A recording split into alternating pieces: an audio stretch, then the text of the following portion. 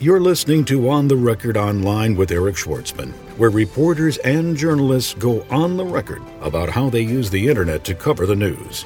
For the latest trends, tips, and tactics on how the web shapes popular opinion, subscribe to our RSS news feed or visit us online at www.ipressroom.com.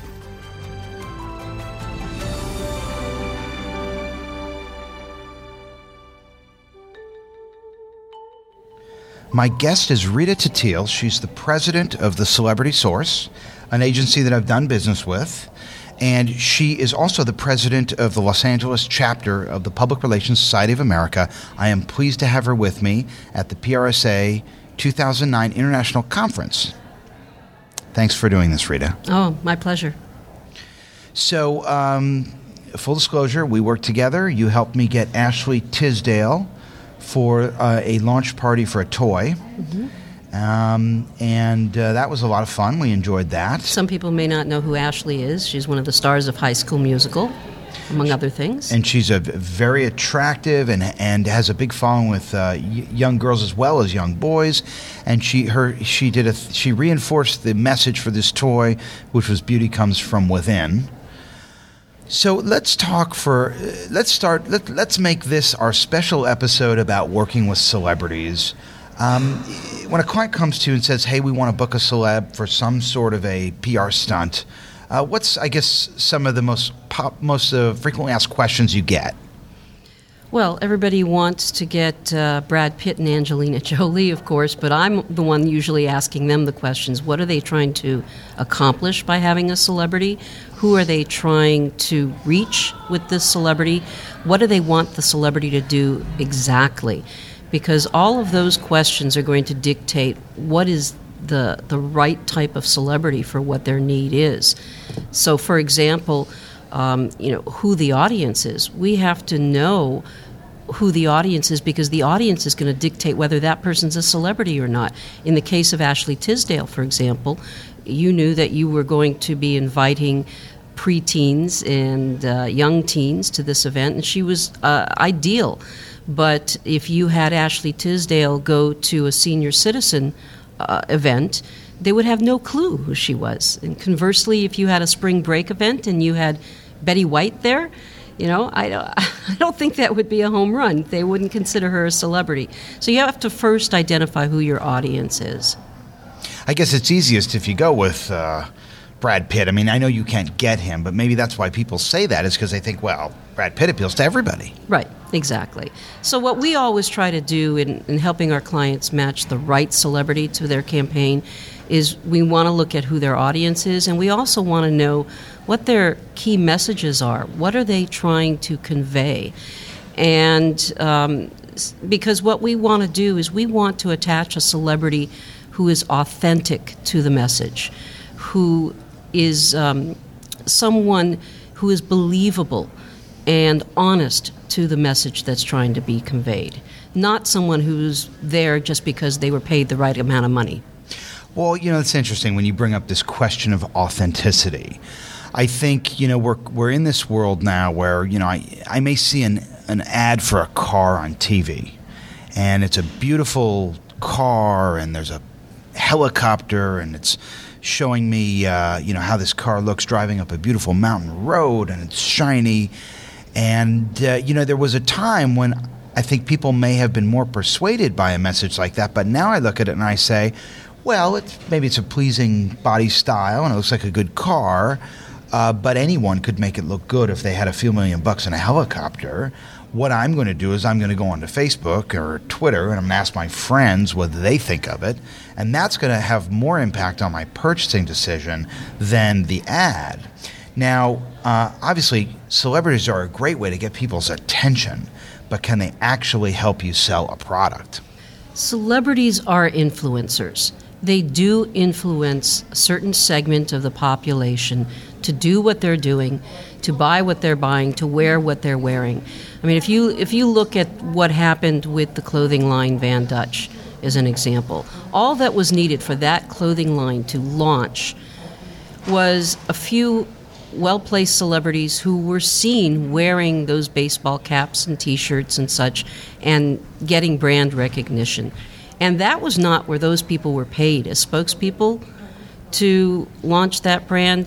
These were people who just, simply liked it and were wearing it, and influenced a lot of other people to want to do the same thing. So yes, I do believe that celebrities can influence the bottom line. But again, it has to be a credible match to what the brand is and what the brand image is. I can see, obviously, for something like fashion or for something that has a style component, how it's logical that if an attractive celebrity wears it, and I feel as though maybe they weren't paid, but they just made the choice to wear it, that would become a fashionable product. But, are there boundaries? Are people going to trust a celebrity's advice on something like healthcare or on something like financial services or maybe on a political position? Or do you think that maybe celebrities have less credibility in those areas? If they are known to be tied to healthcare because they have a particular affliction themselves or a close family member has been affected by a concern, a disease. Great example. Okay. Michael J. Fox, great example. Yes, then absolutely. If a celebrity is known to be someone that is passionate about a particular cause, and that cause is tied to a brand in terms of their image, then absolutely, fans of that celebrity are going to be influenced by what that celebrity is saying. Is a celebrity going to sell cars? Well, if it's Jay Leno and he's known to be a car guy and a car nut, absolutely. If you are a solar technology company and you want to have a celebrity who is tied to renewable energy, you go with somebody like Ed Begley Jr., for example, who is known to be a total advocate about green, or Leonardo DiCaprio, who's very into the environment now. That's believable. That's credible. But without that, that's how things have changed in today's world of celebrity endorsements. It used to be that you could have Bill Cosby promoting Jell-O and somebody else promoting a car company, but without any sort of connection at all. But in today's climate, where there's so much mistrust that goes on, I think it's really important for brands to connect with celebrities who are credible matches to what their values are. I was talking earlier to Joe Jaffe, and he had said, we'll have a link in the show notes, he had said that he thought there was going to be a backlash against Twitter, that Twitter was going to come tumbling down. I guess I'd be curious to know, we've all been paying attention to this this Edelman Trust Barometer. Is this something you've seen? It's a survey. It's been running a few years now. And one of the things in the survey is who the most trusted sources are. And celebrities rank really low. I've got to think that at some point, in your business, someone has confronted you with that. Absolutely. And I'm actually of the belief that to a certain degree, these surveys that show this is that people don't want to admit that they're influenced by celebrities. It's not a good admission. It's something that I think people might be embarrassed about, to say that they're actually influenced by celebrities. But the reality is that they are. So you would say they're not willing to admit it. But do you think, Andy Warhol said, in the future everyone will be famous for 15 minutes? And I like to say on Twitter everyone's famous in front of 15 people. Do you think this ability for people to be famous in front of these micro communities will have an impact on how people feel about celebrities, popular celebrities, in film and in television and music? I think that in today's social networking world and using platforms like Twitter is allowing celebrities to become more engaged with their fans. on a more direct level. And because of that, the fan base for celebrities who are engaging on those platforms are becoming more passionate fans of theirs. And as a result, those individuals who are really authentic and not having somebody else tweet for them, those people are gaining in popularity among their publics that are already interested in them. And as a result, I think they're going to have more influence over their fan base than they used to. But if I know that the person's being paid for the gig, doesn't that undermine their credibility just because they're getting paid? Not at all, because I think we all, we're not stupid. We know that people who are promoting brands or doing endorsements are paid. But if there is a credible connection, once again, it's got to be authentic and credible, then we somehow put in the back of our mind that they're paid and want to believe that the reason they're really doing this is not because of the money, but because they really believe in this brand and are a fan of this particular product themselves. Do you ever wind up shopping celebrities for nonprofits that are raising money at charity balls and that type of thing? We are constantly involving celebrities with causes. And what I've seen increase over the years, and there's lots of research to verify this, is there is a much larger increase in corporate cause-related marketing that is happening. And because consumers, it's been known that consumers now are more apt to buy products that they perceive are supporting causes or from companies that are socially responsible. And as a result, when a corporation ties a cause in with a celebrity who is very passionate about that cause, that again is one way that companies can do great at the bottom line by doing good in the community. There's a lot of celebrities, obviously, that are using Twitter and using social media tools to manage their own brands online.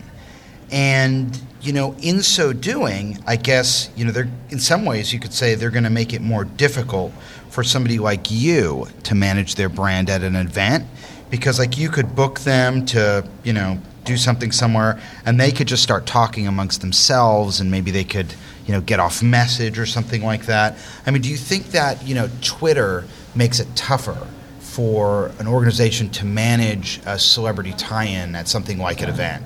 I think it's harder now to control the message, certainly, but at the same time, if a PR practitioner has done a good job in briefing the celebrity, in making sure they understand what are the most important key message points to convey, then the rest is just gravy. I don't think it's harming at all if they go off point, as long as they stay on point to a certain degree of what messages you want to get out there. One of the things I advise PR practitioners not to do is not to give a celebrity who's tied to a cause or anything else too much information to have to absorb and to be able to convey. Because if you give them too much, it's likely that they may not remember anything. But if you give them a few key essential points of information, that's the information they get out.